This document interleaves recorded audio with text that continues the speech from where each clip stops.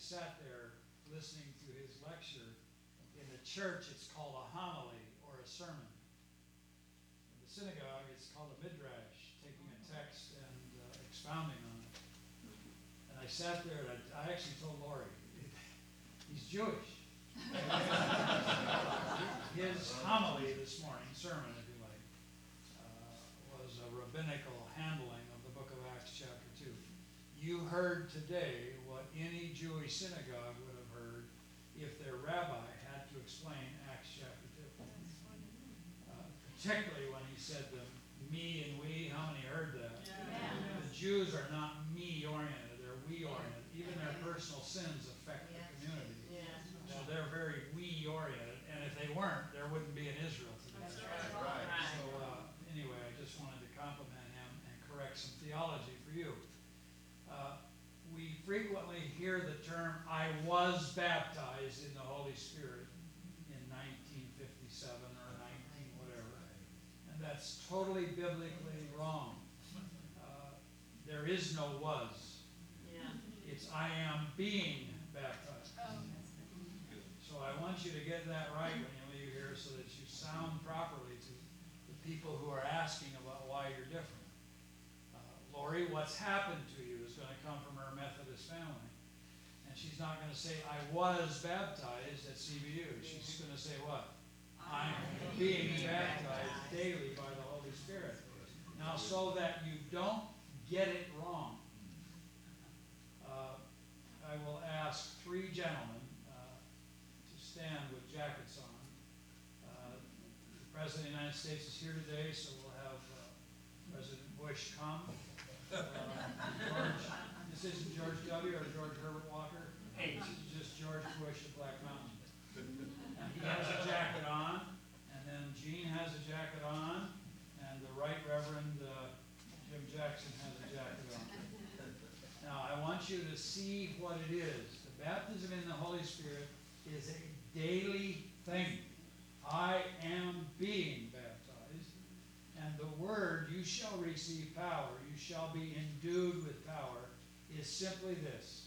You take off your jacket every night, you hang it up, and every morning you lavash, you redress, and you put on your jacket. Now, here's what Jesus, and please forgive me for what I'm about to say, because I don't really mean it. I'm in this story, Jesus. And I'm going to, please, George, take off your jacket and hand it to Gene. And Gene, you hand your jacket to Jim. And Jim, you hand your jacket to me. And then when we put on each other's jacket, you'll think that George is Karl. You'll think that Gene. Now I'm putting on someone else's jacket. Now I'm Jim. This is Karl.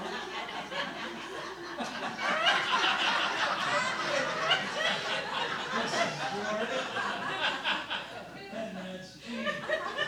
So when you're being baptized in the Holy Spirit, it says you shall receive power from on high.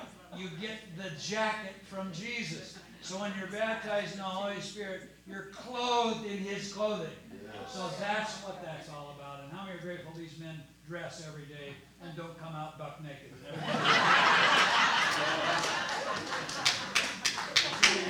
Hey, that's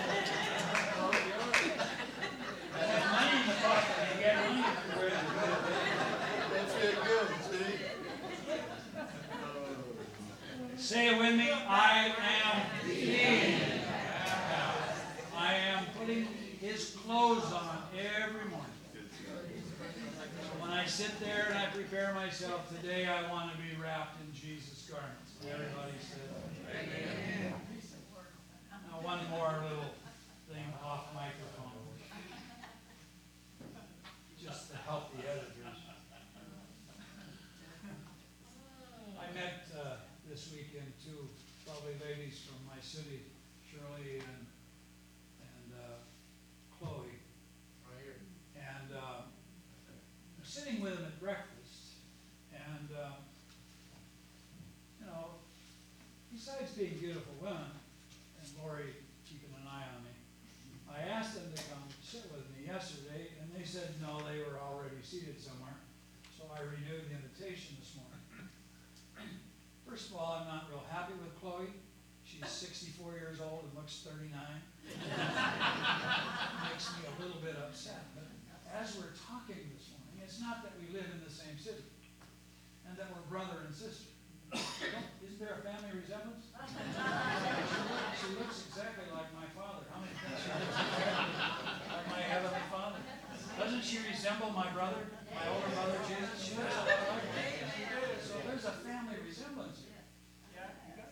But how many recognize the fact that you can come to a conference and be complete strangers when you go home? So I decided that's over with. To attract you ladies, please have breakfast with me. And she sits down beside me. We began the conversation. This is by way of an invitation to learn the word fellowship, to share in common. So we began talking, and I said, Chloe, what do you do? She said, I'm an RN, and I serve in the operational theaters at the CMS, Charlotte hospitals. And we both talked about my life-saving event. I was dying from an exploding gallbladder, and was rushed to the hospital, and I called the CEO of CMS, Mike Tarwater, who was a friend, and he got me to the front of the line. And we started talking about how they set aside a baby's operation to save my life, because I only had 6 hours to live. And so my life was saved, praise God. And then they took the baby and reversed the arteries in the heart. That's what she does for a living. And I'm going, oi, oi. And then I started thinking, Mike Tarwater, Charlotte, Mecklenburg hospital system. I said, the president of my ministry, now with the Lord, Lieutenant Commander Robert F. Dresser, U.S. Navy, commander of the flight deck on the USS Kitty Hawk. And I said, he was operated in your operating room. If I could just remember his doctor's name that did the open heart surgery, because that's what she does every day, open heart surgery. I can't stand the sight of my own blood. I pass out. I can't have Lori even tell me about the pain in birth delivery. I get nauseous. So please don't tell me too much, but do you know a doctor in that system? She said, Dr. Robichek? I said, that's the doctor that opened my president's heart and repaired it. And here we sit, and we could have gone home as strangers were it not for the communal aspect, getting to know each other. So I'm going to ask you to do something so stupid that it fits my sense of humor. I still am confused as whether a buck private can buy anything in a general store.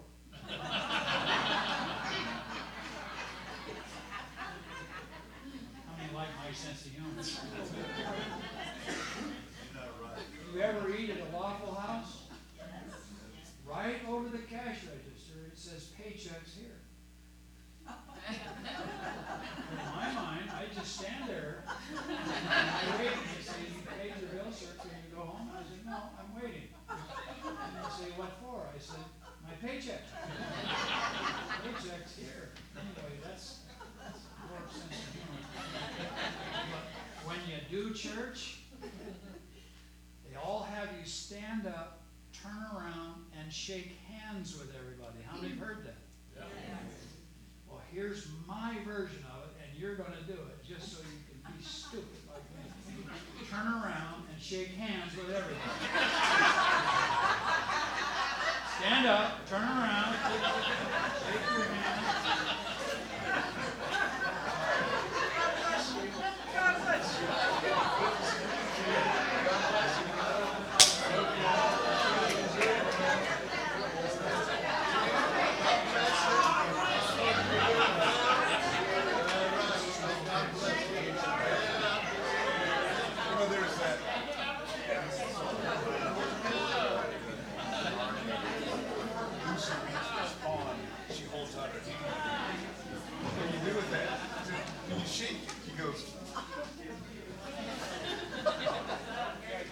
You may be seated.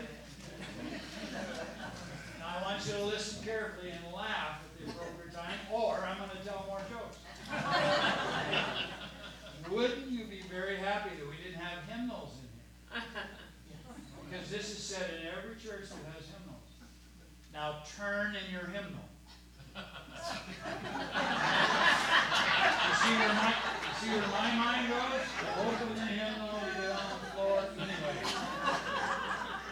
Now you learn a southern phrase at this point. This is Lori teaching me southern English. He ain't right. 1, 2, 3. He ain't right. Now if you want to soften that, take this to Scotland and see what works. Because that's a little rude when you say he ain't right. So then you follow with bless his heart. Let's try it. He ain't right. Now, if you know the family, you say a third thing. He ain't right. Bless his heart. His mama's that way.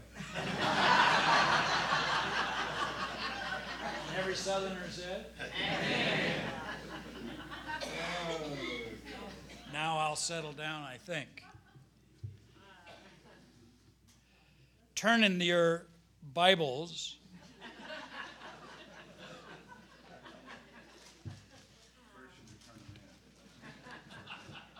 and those with thumb Bibles. These young people are going to be dug up by archaeologists 2,000 years from now, and they're going to say, look, this generation had thumbs big as lobster claws. Luke chapter 1, verses 1 through 4, because it's critical when we study a text from the book of Acts that you understand the author. What drove the author, Luke, to write these words, you shall receive power as spoken by Jesus. Luke says in verse number 1, for as much as many have taken in hand to set forth in order a declaration of those things which are most surely believed among us, even as they delivered them unto us, Matthew, Mark, Luke, John, which from the beginning were eyewitnesses. Luke was not an eyewitness, as were Peter, James, and John. He was in the entourage of the Apostle Paul, who was not an eyewitness, but was one who met Christ on the road to Damascus. Luke's not an eyewitness, but it seemed good to him to write another gospel. It seemed good to me also, having had perfect understanding of all things from the very first, to write to you. He gained his perfect or mature understanding of the gospel of Jesus Christ from the Apostle Paul. Luke is the product that is reflected in this room in June and in Tom and in Jim and in other speakers and you as well. We are third, fourth, fifth generation witnesses to what Jesus both did and taught. And I am grateful today to tell you the gospel has not diminished. I received it from faithful men, and if you're Jewish, that means women as well. And I have passed it on to faithful men. How many are grateful that the pure gospel reached you? Amen. I mean, it had to travel a long ways geographically, culturally, and linguistically. But how many understand thou shalt be born again, if you confess with your mouth, is very simple and still very clear. Yes. Thou shalt be saved. So it seemed good to me because I gained mature understanding of the things that were from the first. And I write to you, O lover of God, Theophilus. And in verse number 4, we are told the author's heart. Luke's revealing his heart. Why does he write Luke? Why does he write the book of Acts? That you might know the certainty of those things. what Jesus did and what he taught. I'm writing to you so that you'll have the certainty of it. The reason why the Bible was written and not passed down verbally is because of the game we all play in a living room, parlor, game room, of whispering a secret to the person next to you, and by the time it goes full circle, it has nothing to do with the first statement.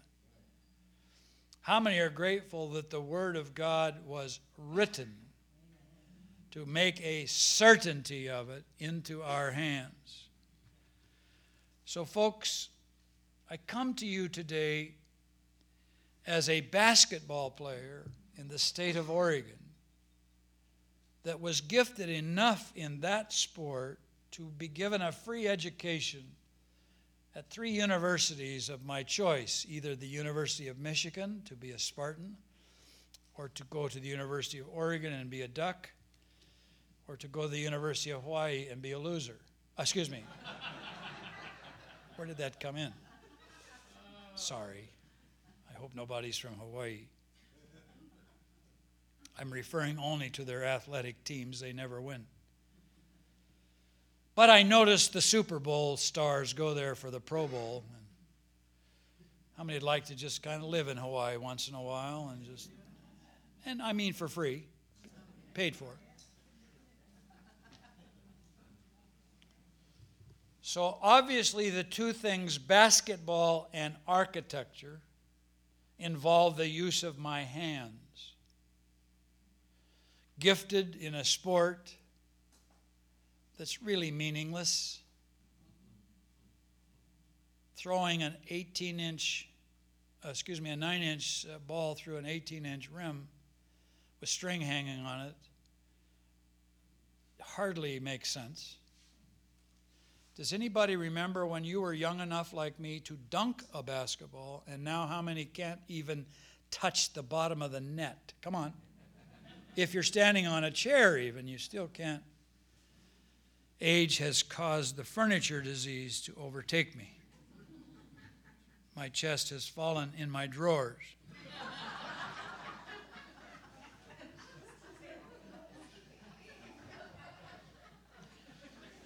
So this guy who uses his hands is called by God to be a witness to the certain things of the gospel of Jesus Christ. And he called me with John 17, your job is to bring unity to the body of Messiah.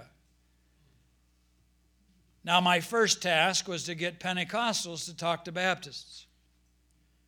That was nigh unto impossible. Then I wrote a book that the Holy Spirit didn't need. The book was titled, God is Charismatic. This was intended for my Baptist family who wanted the gifts of the Holy Spirit to have died when Paul breathed his last. What a stupid... But anyway, I wrote this book, and before I could get it published, a bunch of Roman Catholics turned to one another and say, hold on, tell your neighbor, hold on. Roman Catholic students in Duquesne University, in a Book of Acts Bible study, began to speak with other tongues and called the bishops in South Bend, Indiana, at a little tiny university named Notre Dame. Does anybody know about this university? And the Catholic Church looked into the canon, and Bishop Suin said it's okay.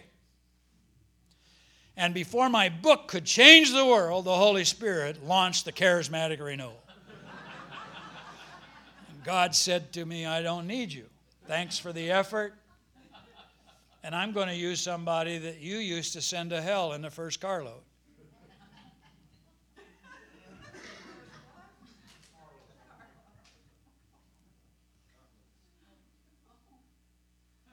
So my job then became not to just get Baptists to talk to charismatics, it was to get Gentile Protestants to talk to Gentile Roman Catholics. So in 1986, I was the chair of a meeting that I asked Jim Jackson to assist, and he will remember these days. He came to the city of Charlotte. We used Ovens Auditorium and the PTL campground. And Bishop of the Roman Catholic Church gave a dispensation to the Catholics of the Diocese of Charlotte, and we had communion together, Protestants. Do you remember this? This was an amazing thing. And again, the Holy Spirit did not need me, because Pope John was coming on the scene. And this man was a tongue-talking, and even one of the tongues was English. He went to Jerusalem in the year 2000 and apologized for 1 week to the Israelis for anti-Semitism for 2,000 years. I don't think I had any part of that. But folks, I'm telling you, we are in the day when Jesus' prayer in John 17 is fixin' to be answered. May they all be as we are one. That was the call on my life, to be a witness. So my assignment has not been easy. Speaking to y'all is not easy, because sitting in the room are Methodists, Baptists, Presbyterians, Catholics, heathen. That's a new word I've learned. That's different from a heathen. Heathen lives south of the Mason-Dixon line. Look around the room and see if you can see a heathen. Just kind of look around. How many are one? I conjugate I, B, U, B, we be. Bring unity to the body of Messiah. Then advanced to, I want you to sit down and speak with the chief rabbis of Israel. So the last 2 years I have become friends of chief rabbis in Israel.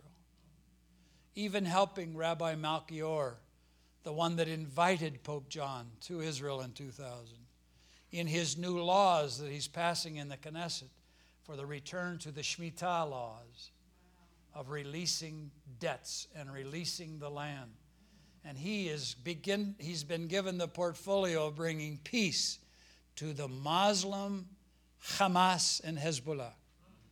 If you can bring the Pope to Jerusalem, how about working now on Hezbollah and Hamas? And now we are friends.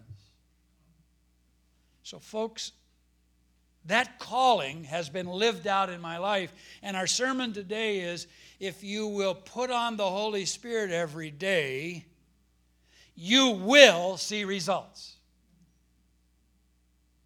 Things are going to happen, and that's our sermon today. We're going to examine the book of Acts, not for the sermon, because the content is always Jesus. We're going to look at the book of Acts and take a look at the results so that you can go home driving in your car saying, I can expect similar results. There's nothing worse than coming to a conference and saying amen and forgetting everything you've done. We are giving you homework.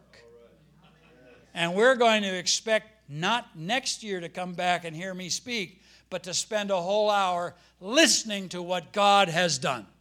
Amen. Since this day till next year, how many would like to just take a whole evening, one after another, to do the old-timey, that's Southern, thing of testifying? Anybody remember testimony meeting? Giving praise and glory. We were baptized, we witnessed, and this is what happened. Anybody with me? The second call on my life was Ephesians chapter 4, and it says in verse number 11 that my job, along with the other clergy, is to help equip you for your ministry. This is not about my ministry, it's about your ministry. I'm here only as a servant boy carrying a bucket of water to serve you and find out how you can learn enough to go out and be in the ministry. So I'm the servant, I'm the foot washer, all of y'all are the ministers. You got that right? So that's why I have a worldwide Bible college that has over 1 million students now in all continents of the world, training people and releasing them for their own ministry. Now, when God called me, he said these words to me. I want your hands. I want to use your hands in ministry. Now, I'm old enough not to even know Catherine Kuhlman yet, but her predecessor was a lady named Amy Semple McPherson. Catherine Kuhlman learned it all from her. Amy Semple McPherson was the greatest theatrical actress this world has ever known, according to Sarah Bernhardt, the actress. When she preached, she filled auditoriums all over the world. She would drive a Harley-Davidson motorcycle down the aisle, dressed as a police officer, shut the thing off, and stand up and say, "Stop! I arrest you in the name of Jesus Christ." Now, Tom, I don't want any ideas of that. I'm not going to hear that, I hope, in Scotland. They would be shocked. There, you would have to ride a BSA or an Enfield, but here it's a Harley, and every man said. Anyway, if you want to see the body scars, you're welcome.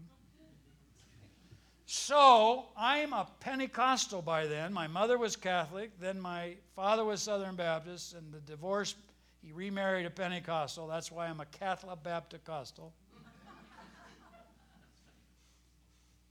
I go to a Pentecostal church, and laying on of hands means what? Who can tell me? In a Pentecostal church, God's saying, I want you to lay your hands on. What's the assumption my ministry is going to be? Divine healing, laying hands on people. So off to Bible college I go to replace Billy Graham, who was then aging. He was 35.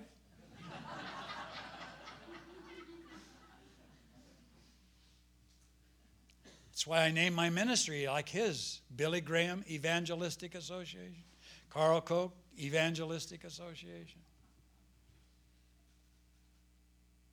And I never did lay hands on the sick much. I prayed for some folks and they died.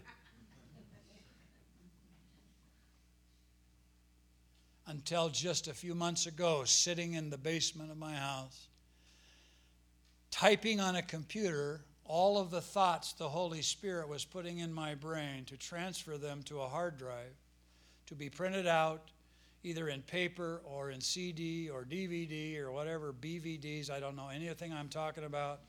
Now I'm sending stuff to the cloud. Don't know what that is. But what was the medium of the last 55 years of ministry? Everything passed through my what? You may not understand this weekend what you're about to become or do or how to witness. And you might hear things like your canoe's in the river still. And he had just said he's beached his canoe to his board of directors. And the Holy Spirit heard that board meeting and spoke through the prophet Gene and said, no, your canoe is still floating. Get your paddle. 73 is 7 years short of your education being over. I didn't use Moses till he turned 80. Now let's say something Jewish. It's actually Yiddish, not Hebrew. Let's say it. Oy vey. If you're Norwegian, it's like saying ufta. Ufta is said when you make a peanut butter and jelly sandwich, open-faced, and it falls on the ground. It will always fall jelly side down. And when that happens, you say ufta. But if you're Jewish, you say oy vey. So Jim last night, going to bed, he didn't go to bed, he ran to bed. He couldn't wait to see if there were any leaks in his eyelids, to see if there was any light coming in. He jumps into bed, and his last words, we are recording this now, oy vey. My canoe is still in the stream.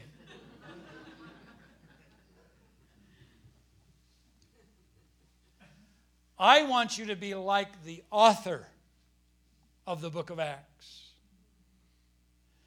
I want you to understand that when he wrote the Gospel of Luke, and he told us in verse 1 of Luke chapter 1, to declare those things which are most surely believed in us. Let's make it modern English. I've been told this weekend to contextualize it. What should I witness? The basics. The things we are most certain of. I don't know if you get excited, but I do. So as I say these things, get a little more excited. I want to hear back from you. Jesus was born of a virgin. Jesus came from heaven as God becoming man. His name is Emmanuel. He died on the cross. He shed his blood for my sins. He took my place. He was buried sinless, but on the third day, you getting excited yet? He resurrected, and he now sits at the right hand of the Father, daily interceding on my behalf. Things that we are most certain about, that's what you testify about. You do not need to graduate, as did I, from 7 schools, 3 seminaries, and get my absolute honor of Kuma Sum Lucky. You don't have to do that. Trust me, everyone in this room is capable of witnessing to the things that Jesus did and taught in such clarity that children can understand you. Never use the excuse now, I just don't know enough.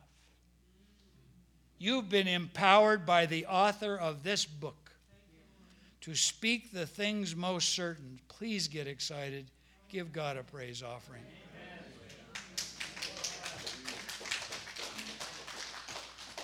One more thing into the mind of the writer. Turn to the book of Acts. Acts chapter 1, verse 1. Sometimes we overlook the obvious.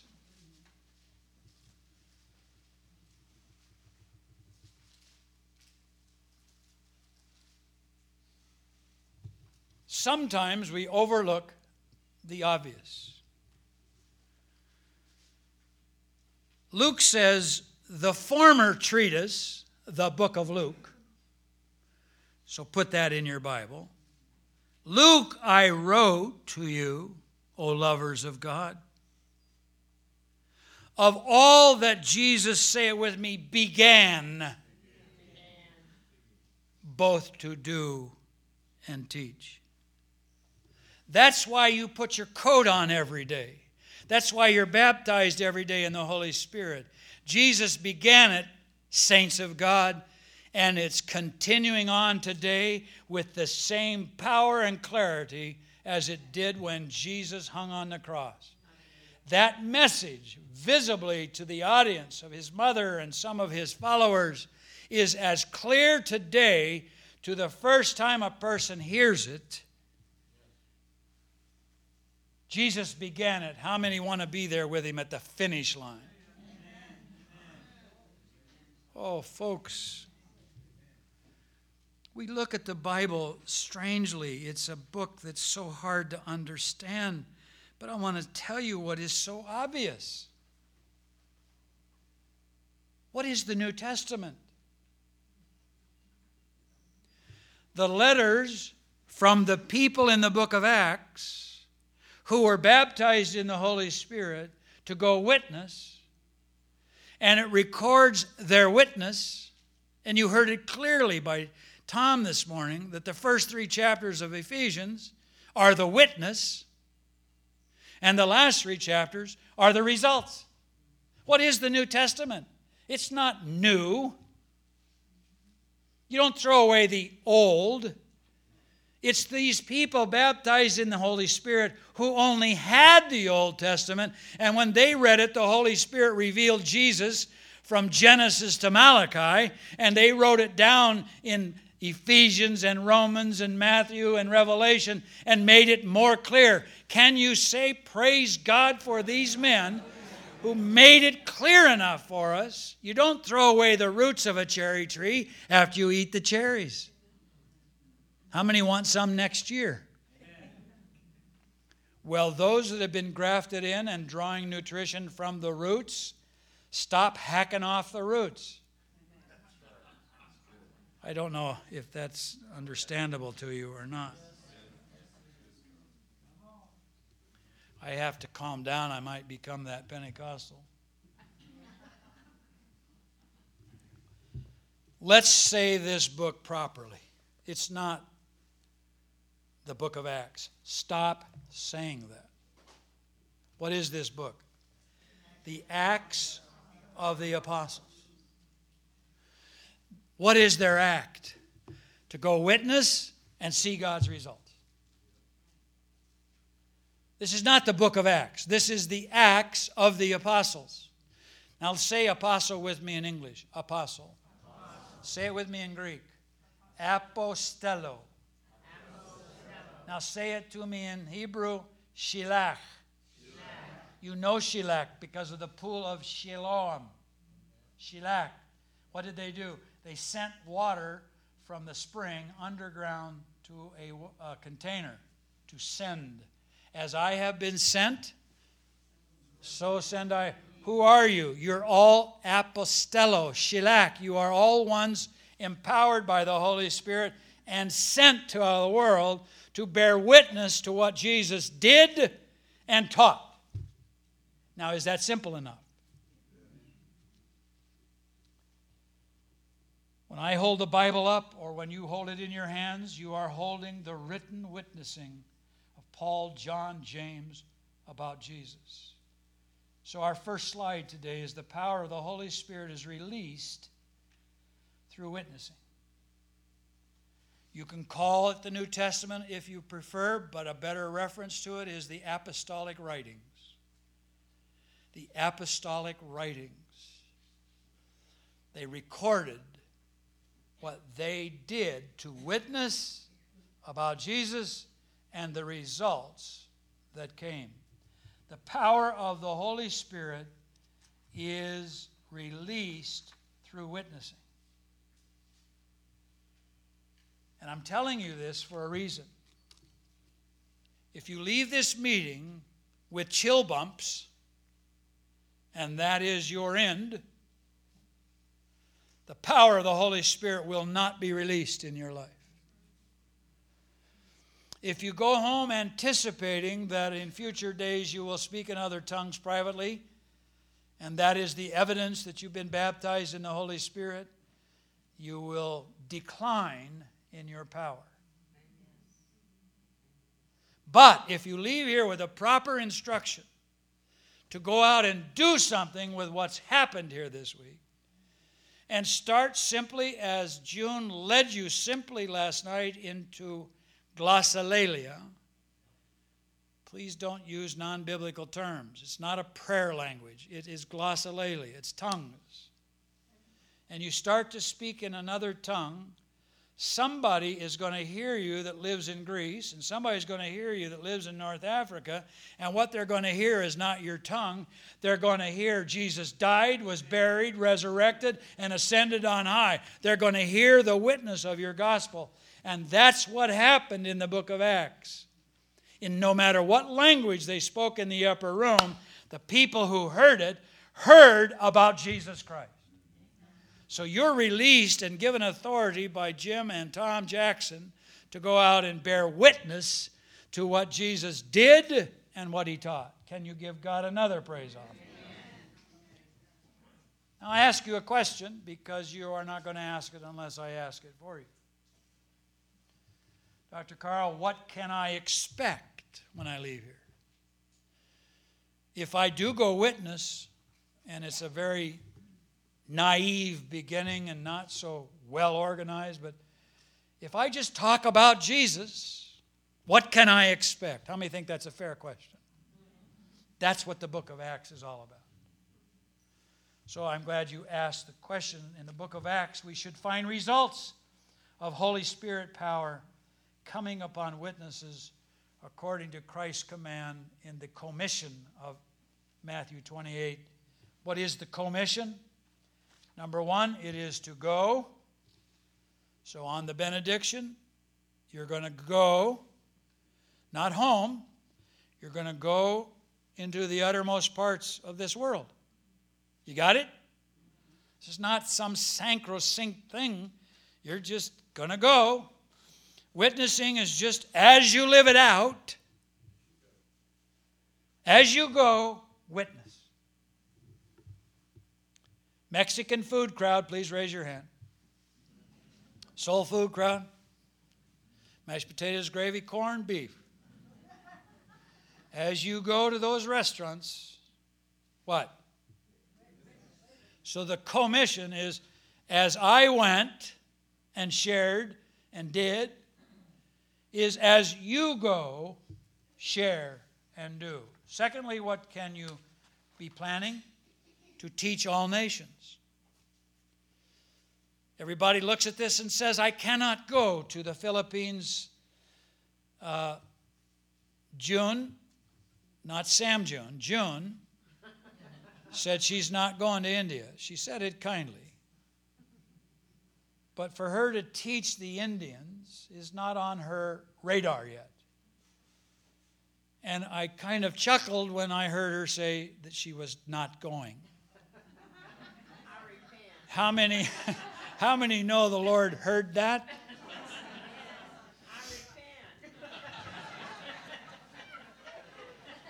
Now it's too late to get Cheetos. Too late to get Cheetos. Teach all nations. And now we say, okay, we'll send Tom, and I get to go to Scotland by putting money in the offering plate. That's how I get to go. No, the Lord said, I'm tired of that.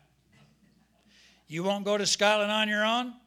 I'll bring the Scots to America. How many have noticed the population of the United States is now made up of all of the people we would not go and evangelize? They're all here.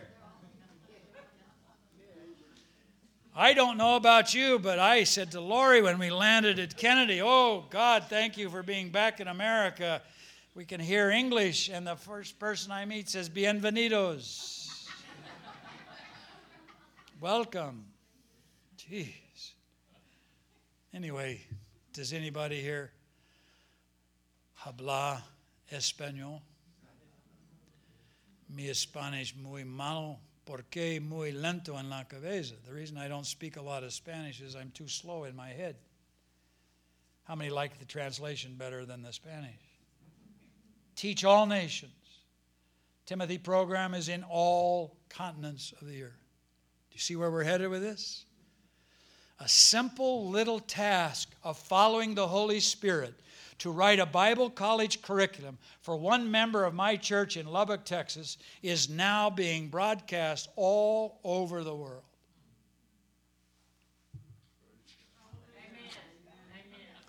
I want you to speak Tamil here today. Tamil is the language of South India. The state of Tamil Nadu speaks Tamil. They don't say praise God. They say Stoti Ram. Stoti Ram. Try it. Stoti Ram. So now when you hear something in my sermon, I don't want to hear praise God. I want to hear what? Stoti Ram. Praise God in Tamil. It means exactly the same thing. So let's hear it one more time. Yeah, go home and you say, I now have mastered Tamil. What are we supposed to do when we teach all these people? Well, if you teach what Jesus did and taught, they'll get saved. And everybody said amen. So the next thing in the order is to do what? Baptize. You talk about tough doing church together. Well, do we sprinkle? Or do we dunk them? Do we use sand, as is used in the church in Saudi Arabia, or do we use water?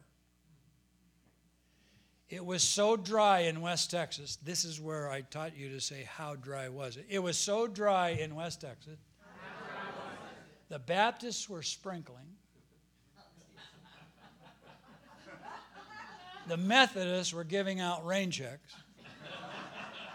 And the Catholics turned the wine back into water. That's my joke, and I'm staying with it. Baptize is not necessarily the means or mode, because it says the Jews were baptized in the cloud, sprinkling, and in the sea, immersion. So, hello. So we are taught that water baptism is the answer of a man's conscience to God. Father, you told me to do this. My conscience is clean now because I have believed that Jesus died, buried, and resurrected for me, and now I want to follow him, and I want to obey his command. So folks, turn to your neighbor and just look them straight in the eye and say, are you a Methodist? I want you to ask them. Because they've probably been sprinkled. Now just announce to them that you're a Baptist. Just turn to your neighbor and say, I'm a Baptist. I've been dunked. You ought to see me at the Jordan River when I have both groups present and they come to this baptismal site. Jim, you've done this 1,000 times. Now we come to the fourth thing of the commission. We go, we teach, we baptize, and we what? We make disciples. Not converts. We make disciples. We make students. Chamila be'avrit, disciple.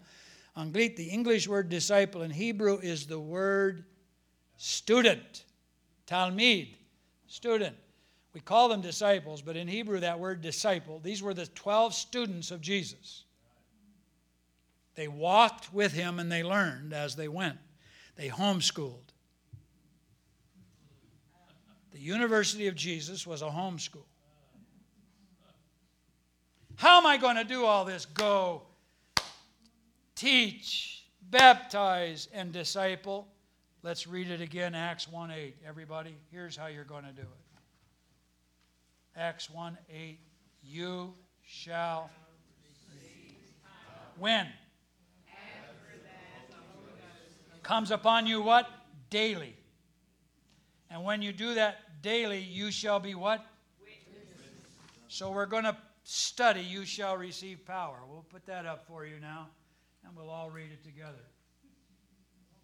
This is the Greek text, translated, you shall receive power. How many would prefer the English? Just raise your hand. So we'll put the English up. You shall receive power. You shall receive is one Greek word, and we're going to put it up. There it is. L-E-P-S-I-E-S-T-H-E.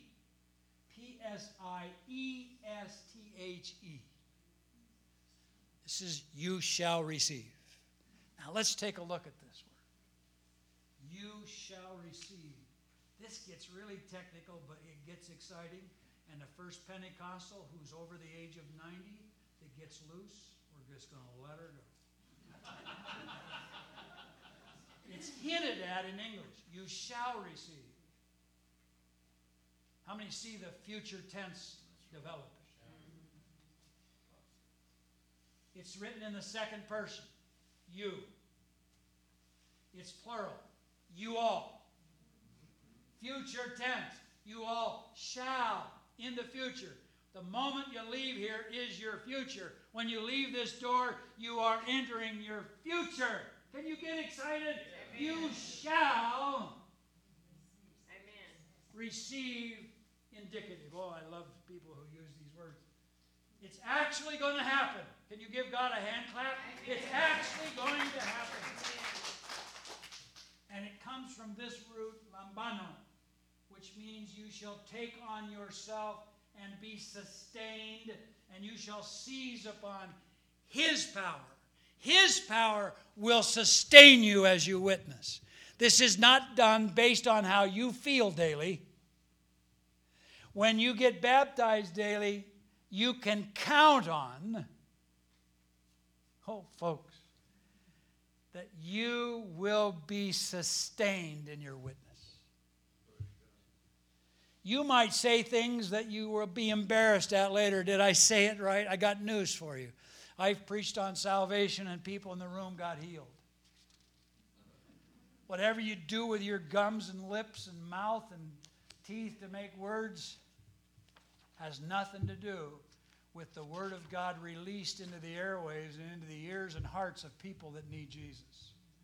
How many think the Holy Spirit can make a real clear statement out of your bungled mess? Nobody has an excuse. You shall receive. Now we're going to look at the word power. You shall receive power. Dunamis. Dunamis. Power. Dynamite. Authority. You'll speak better than you know. With his jacket on, you can say to those people on the island of Luzon, you've been set free from Japanese occupation. And not a person on the beach will understand you because they speak Tagalog. But as Doug MacArthur stood there with his 5-star uniform on, announcing the liberation of the Philippines, he didn't have his clothes on. He was wearing Harry Truman's clothes. You call him a military thing. On his epaulets and on his hat with scrambled eggs. All these 5-star things were really saying, I'm here in the dress of the President of the United States, and I'm here to give you news, and if you don't understand him, standing here beside me is a translator. Oh, folks. You're wearing Jesus' clothes, and you got the Holy Spirit standing beside you, translating what you're saying into the needs and the hearts of the people that are listening.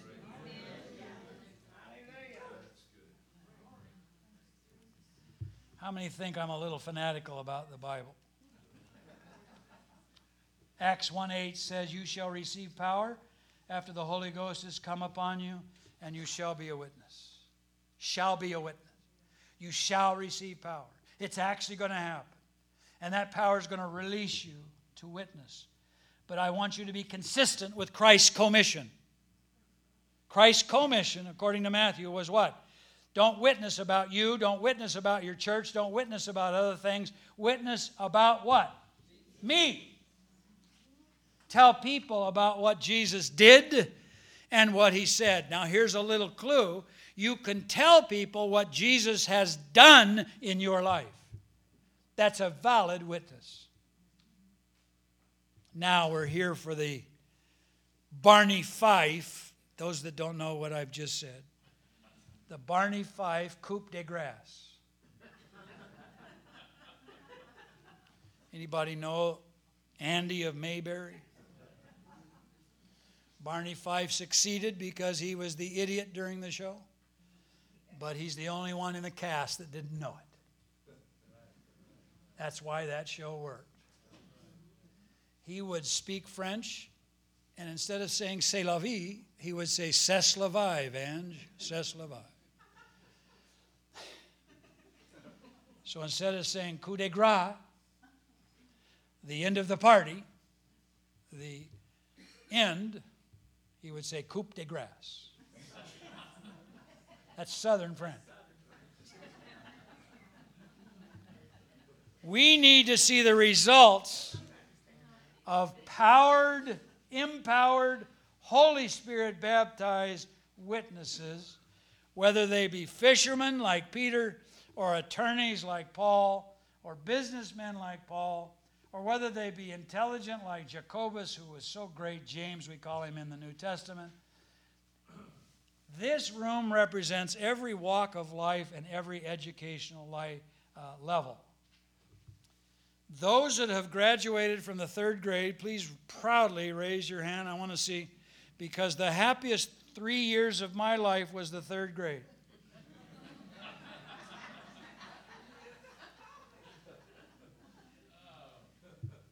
I couldn't go to the 4th.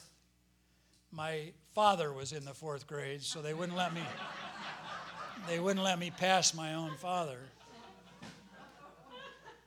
I was in the 3rd grade so long I fell in love with a school teacher.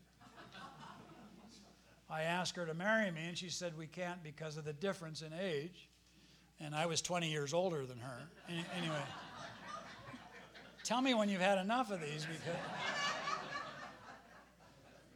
how many think that there are results in the book of Acts? The Acts of the Apostles. Peter's first witness. You find it recorded in Acts chapter 1. And when you go home and read Acts 1, 15 through 22, his witness is all about Jesus. What happened? What were the results? Well, they're recorded right after in verses 23 through 26. He witnessed and he got results. Now, what were the results? His first witness about what Jesus did and taught was not raising the dead. His first result was the replacing of Judas Iscariot with this guy, Matthias. Now, the Scripture uses words in English that mislead us. There are two separate words for the word lots in the Bible. We see the Roman soldiers casting lots, gambling. But we see them casting lots, but look at this, by prayer. The word lots is the word in the Old Testament, Urim and Tumim. The high priest had a breast pocket, and he had the Urim and the Tumim in his breast pocket. And he was required by God to make decisions for the 12 tribes. And the decisions that he made should be from God and not impact other people. Oh, God, give us such a government that would make decisions for one group that don't impact another. Can you say amen? Amen. So, in order to actually make those choices, they cast lots. What is that? They went to prayer, as did Samuel about King Saul and in other passages. And it says they cast lots in the Old Testament, means they got God's word on the subject and then carried out God's word. The Urim and Thummim have never been described in the Bible, nor will they be. But when godly people set about to make decisions concerning the church, they seek first the kingdom of God and His righteousness. Then their decisions come from God alone. So what's the result of his first witness? Replacing an apostle. Now what's Peter's second witness? You find it recorded in Acts chapter 2, which was brilliantly exposed today by Tom. The witness was all about Jesus. You can read about it, but the results are there. Acts 2:37 through 47. What were the results of his first witness? Somebody get excited sometime this morning, please. How would you like to stand up and preach to Jews from all over the world who have been dispersed and not speaking Hebrew anymore? They're speaking other languages because of where they live. And you got Jews from all over the world honoring Deuteronomy 16:16 to come to Jerusalem during Passover. And Peter, who speaks Hebrew like I do, with an accent. His is Galilean, mine is American. One sermon, one witness, quoting what Jesus did and taught. 3,000 people get saved. 3,000 people get baptized. Can you imagine in your local church this coming week? 3,000 brand new, born again, authentic, baptismal candidates. Can you get excited? Then it says, as Tom revealed, those 3,000 were discipled in what? Doctrine, fellowship, breaking bread, prayer. And then what happened? What were the results of a discipled, baptized, fellowshipping, praying church? What happened? Wonders and signs began. And then something we all don't see today, they were unified. How many would like to see unity in the body of Christ? The third witness of Peter is recorded in Acts 3, verses 1 through 11. I'm going to ask someone to stand and read the key verse. Verse number 6. Acts 3:6. This is Peter's recorded third witness of what Jesus did and taught. Somebody rise with a good voice and read Acts 3:6. Then Peter said, "Silver or gold I do not have, but what I have I give you. In the name of Jesus Christ of Nazareth, walk." What a short witness. This isn't a 3-point sermon with the dog story. We were taught in seminary, if your point in the sermon is weak, just yell louder and the people will think it's important. But when you've done the 3 points, tell them about old Shep. Nobody even knows what I just said. How many know about old Shep, the dog that died and all that? Does anybody know about old Shep? You get an emotional story going and people come to an altar. 3 points, the dog story, and the altar. Really? You don't need that.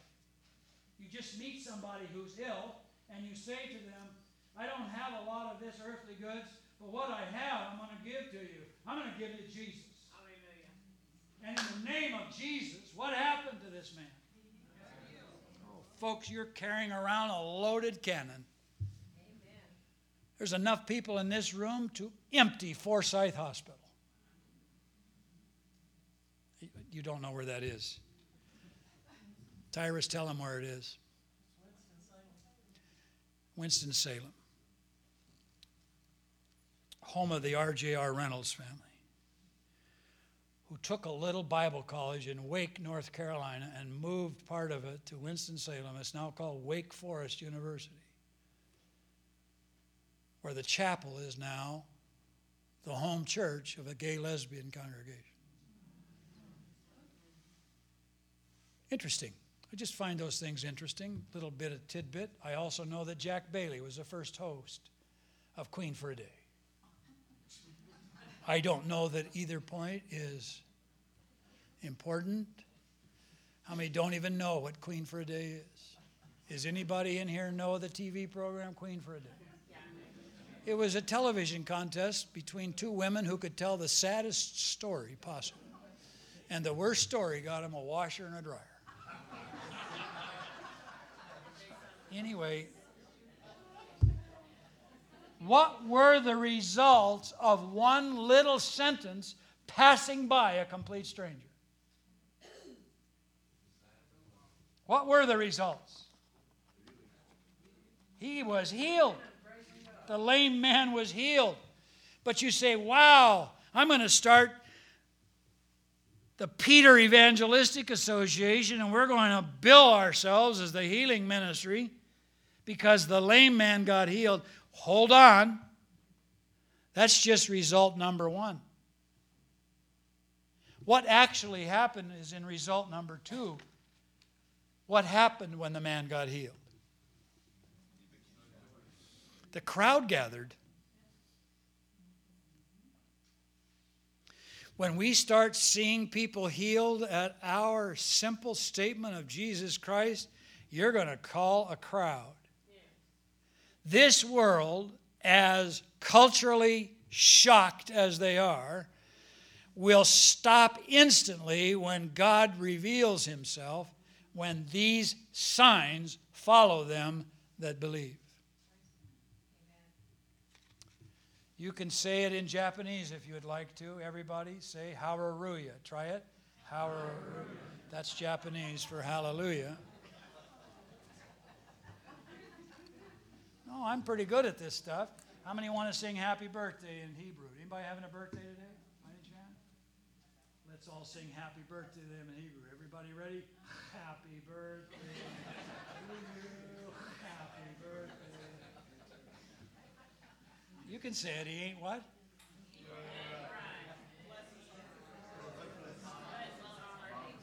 My mom's like that. Well, there's a fourth witness found in Acts chapter 3. Go home and read it. It's all about Jesus. But the results are powerful. What were the results of the fourth witness of Peter? Let's go oy vey. We've just gone from thousands getting saved, people being healed, crowds gathering, and you go out and witness and you get thrown in the pokey. What a great result. Thank you, Karl. Folks, I'm telling you, if you go out into this world and you talk about Jesus, you are going to offend the religious crowd. You're not going to offend the barkeeps. You're not going to offend the brothel owners. You are going to offend the religious community.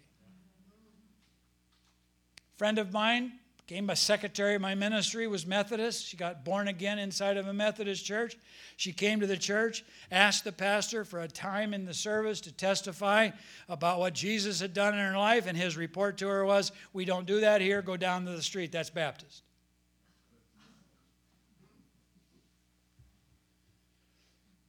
Pentecostal woman wandered into a Baptist church. She's used to raising her hands, so she's raising her hands. Pastor would preach, she'd say, praise God, hallelujah.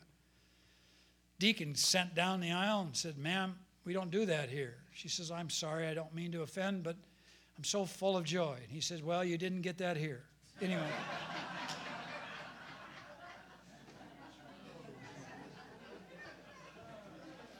Are you still with me? Jailed for witnessing? When you think your witness has gone south on you, when it's not working, hang on.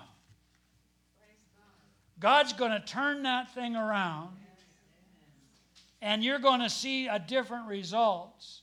Yes, you got jailed, but as the result of your being jailed, of you being misunderstood, evil spoken of you, guess what happened? 5,000 people came to Christ. How many are willing to suffer for the sake of the kingdom? Every time I do something, I get distance from fellow ministers. I'll never forget what happened when I dared to preach at the Sahara Hotel in Las Vegas with Ken Copeland and others of the Word of Faith movement. There was a Baptist pastor's wife who was very popular then named Marilyn Hickey.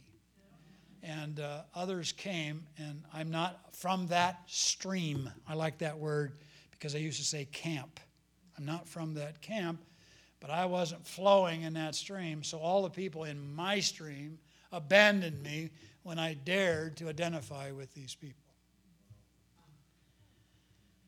You think that was trouble? Wait till you hear when Dr. Karl goes to Jerusalem and starts talking with Jewish rabbis.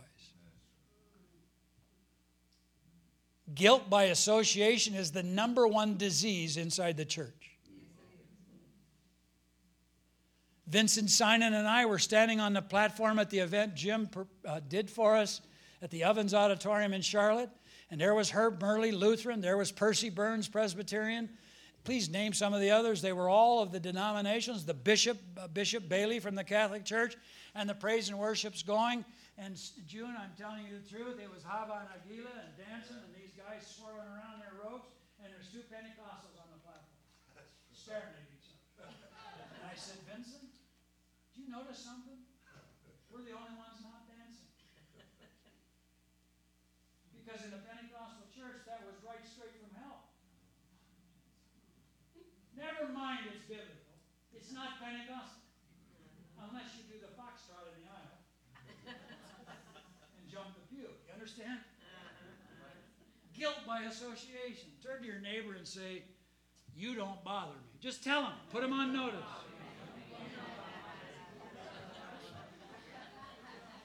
But when you witness, you will bother folks. But keep on with it because there's 5,000 people that are grateful that Peter got jailed. Without that witness, where would those 5,000 souls be? I don't know if you get excited. The fifth witness is beautiful. He's in jail, and he's questioned by the mucky mucks who put him there. And their only complaint is, will you please stop preaching about Jesus? Stop witnessing. And Peter looks right at him and witnesses. You're asking me to do something that is so normal? I got the Holy Spirit all over me, and all I can do is talk about Jesus. I'm sorry, I can't stop.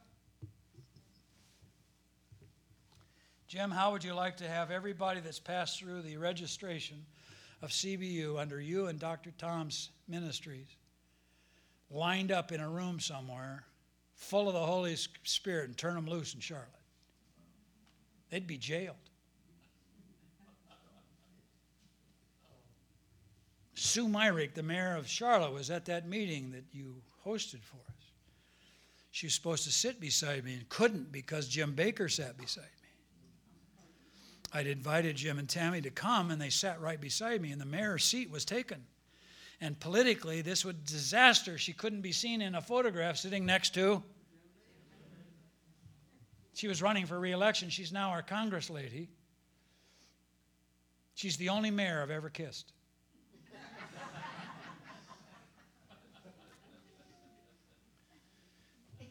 Stop teaching about Jesus. I can't. What was the result of that witness? I hope you're getting some excitement. What was this? Stop talking about Jesus. Peter was told not to do it anymore. So what did Peter do?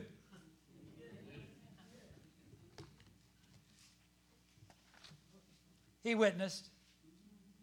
And you find his sixth witness in Acts 4:19 and 20. His sixth witness. What were the results? I can't do anything but preach.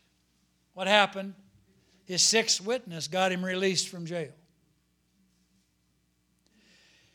We think in those circumstances, if he had stopped witnessing, they'd let him go. Folks, that's how we think. Denominational leader, Dr. Karl, please don't do that. Baptists don't see it exactly as we do. Okay, I'll be a team player. What's it called?